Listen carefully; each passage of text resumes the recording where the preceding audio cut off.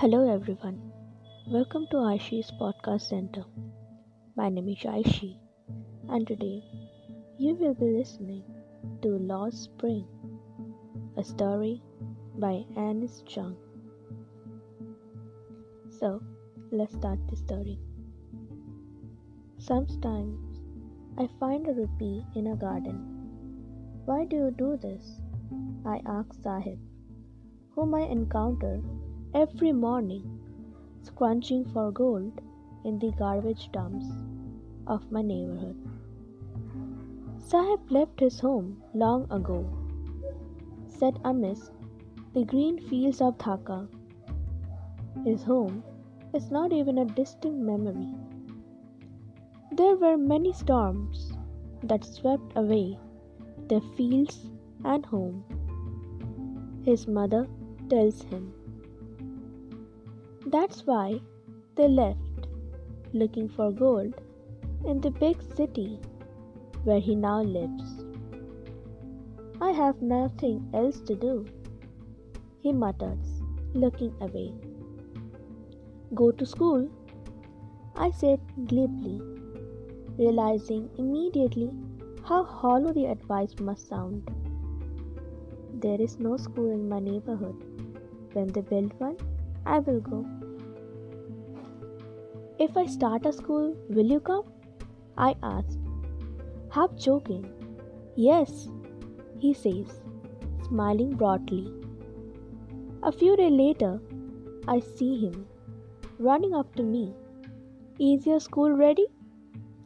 It takes long to build a school, I say, embarrassed at having made a promise that was never meant. But promises like mine abound in every corner of his bleak world. After months of knowing him, I asked him his name. Sahib-e-Alam, he announces. He does not know what it means. If he knew its meaning, Lord of the Universe, he would have a hard time believing it. Unaware of what his name represents, he roams the street with his friends, an army of barefoot boys who appear like the morning birds and disappear at noon. Over the months, I have come to recognize each of them. Why aren't you wearing chappals? I asked one. My mother did not bring them down from the shelf, he answers quickly. Even if she did, he will throw them away. Adds another, who is wearing shoes that do not match. When I comment on it, he shuffles his feet and says nothing. I want shoes, says the third boy, who has never owned a pair all his life. Traveling across the country, I have seen children walking barefoot in cities on villages' road.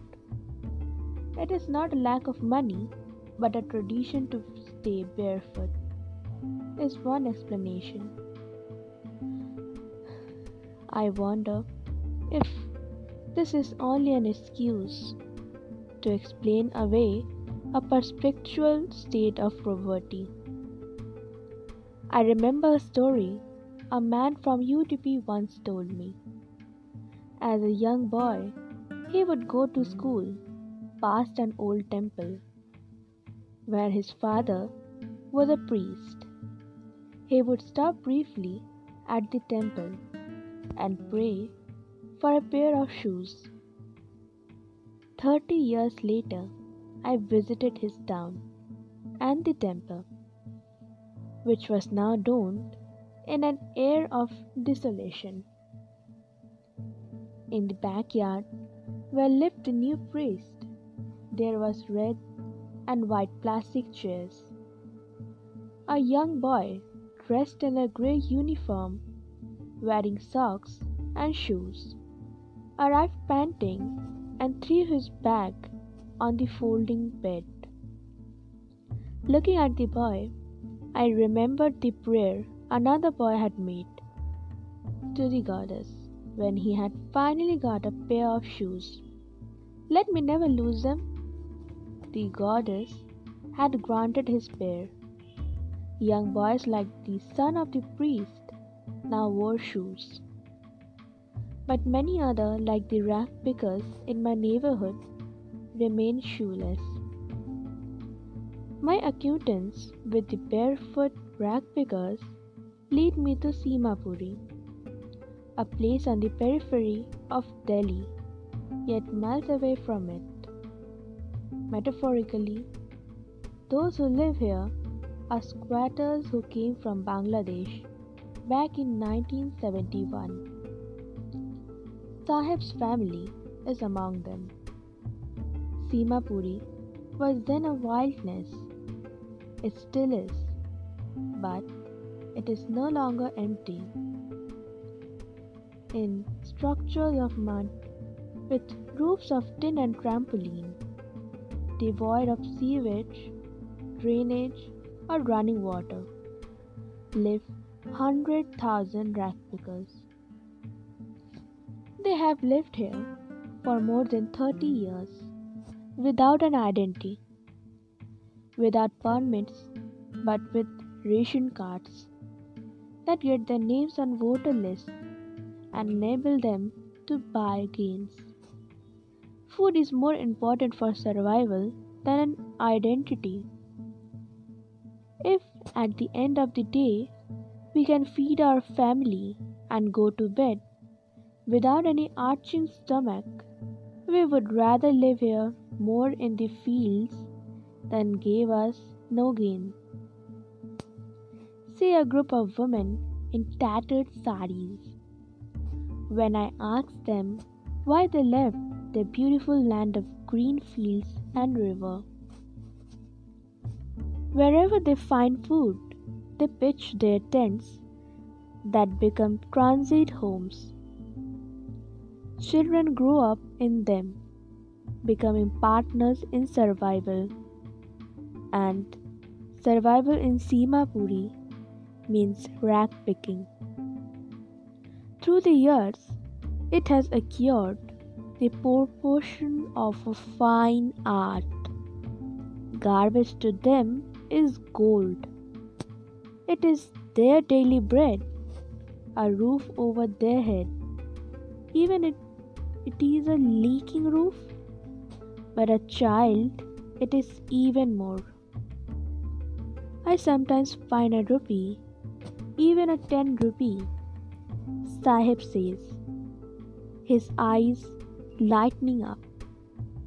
When you can find a silver coin in a heap of garbage, you don't stop scrunching, for there is a hope for finding more.